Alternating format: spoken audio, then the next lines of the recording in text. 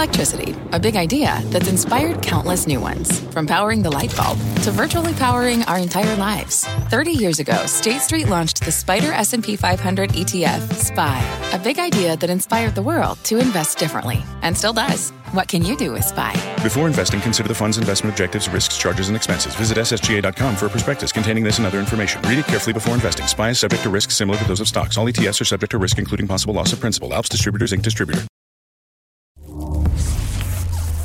ARM, the SoftBank bank chip company, reportedly targeting a $60 to $70 billion September IPO. Our Deirdre Bose is digging into that for today's Tech Check. Hey, Dee.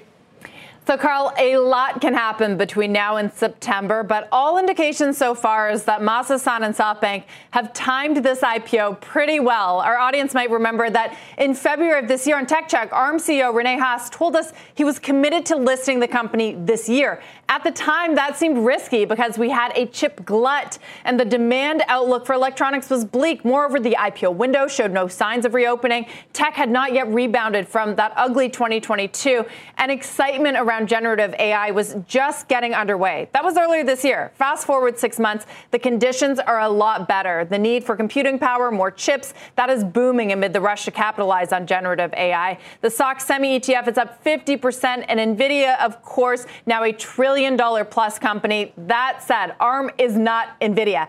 It is making moves into AI chip design, and it works with the mega caps to help them design their own silicon, but it is still very exposed to the slowdown in smartphone sales, and it faces competition from a company called RISC-V. We don't talk about this a lot, but it's out there, and it's gaining sort of momentum among Chinese companies. It is an open source chip design architecture that provides an alternative to ARM's closed source model. That may not matter, however. Reports that the company is targeting between $60 and $70 billion, or its bankers are targeting, I should say. It means that ARM is trying to ride this hype cycle and puts it at an NVIDIA-like enterprise value to sales multiple anyway. If ARM can pull this off, a successful IPO, and this is a big if because, like I said at the beginning, a lot can happen between now and a roadshow and an IPO, it would be a much-needed win for Masa-san, who acquired the company in 2016 for $32 billion, and he's looking for some liquidity to go continue invest in AI companies. This could also blow open the window for tech IPOs and raise the pressure for others like Instacart that have been waiting in the wings to debut and just need the right conditions. If ARM is successful, we could see others follow. Yeah, Dee, that's really my question here. Obviously, this would be a massive, massive IPO, but what are the broader implications for this IPO market, which has really been quiet lately? Yeah, I mean, we've seen some IPOs go out and be fairly successful, but not specifically in the tech space. You said this would be a huge IPO. It would be massive. It would be the third largest U.S. tech IPO behind Meta and Alibaba. You know, reports say that it's trying to raise $10 billion. So if it goes well, there's no more excuses that a company like Instacart or Reddit and remember Instacart filed confidentially and then pulled it back.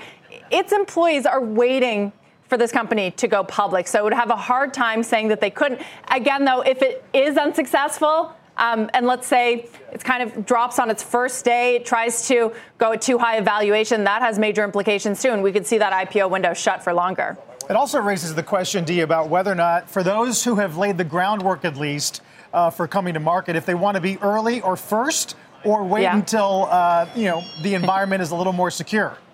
Like I said, the environment right now is pretty good. We saw what the SOX ETF, chip ETF has done this year. We know, of course, everyone knows what's happened with NVIDIA. It feels like the conditions are perfect. But what happens? I mean, we still have some mega cap earnings to get through.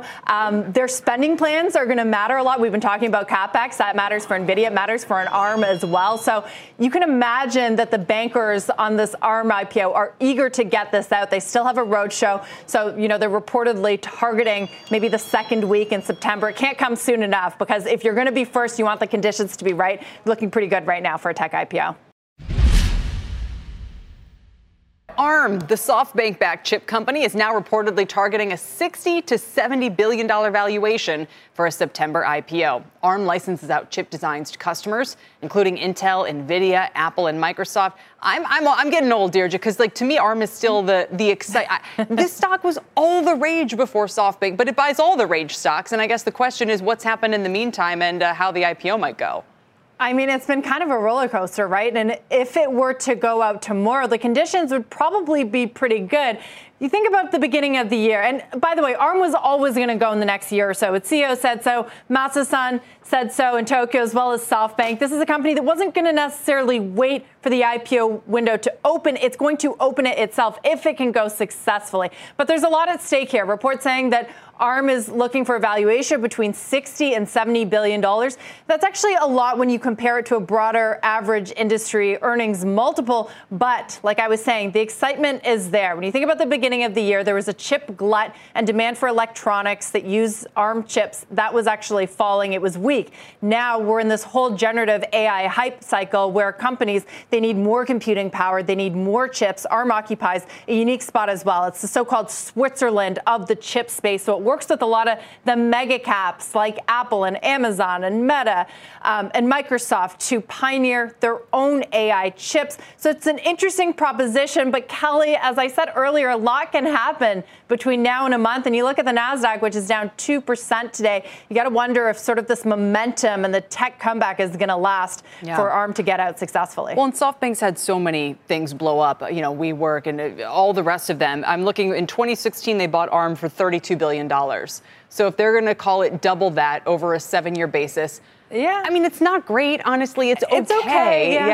Yeah. You compare it to the NASDAQ, right? Right. And then you also consider that they've missed out on this huge NVIDIA boom. True. Right? They sold their stake earlier this year, and they've been selling down Alibaba, which is what made Masayoshi Son the legend that he is, was that stake in Alibaba that turned into billions and billions and billions of dollars. It's been selling that down as well. But the point is that they want to make some more big bets in generative AI. They need liquidity to do so because right now it is really hard for venture capital, for private equity to raise money. You read almost, all the time, every week about funds not reaching their target, taking longer than expected. So at least this would provide some liquidity. And I love how hard I am on them. That's not a good enough return, as if I could do better. But we want to be dazzled. They're supposed to be tech investors, so the stakes are high. The bar is high. That's true. Deirdre, thank you very much. We'll see you soon. Our Deirdre Bosa.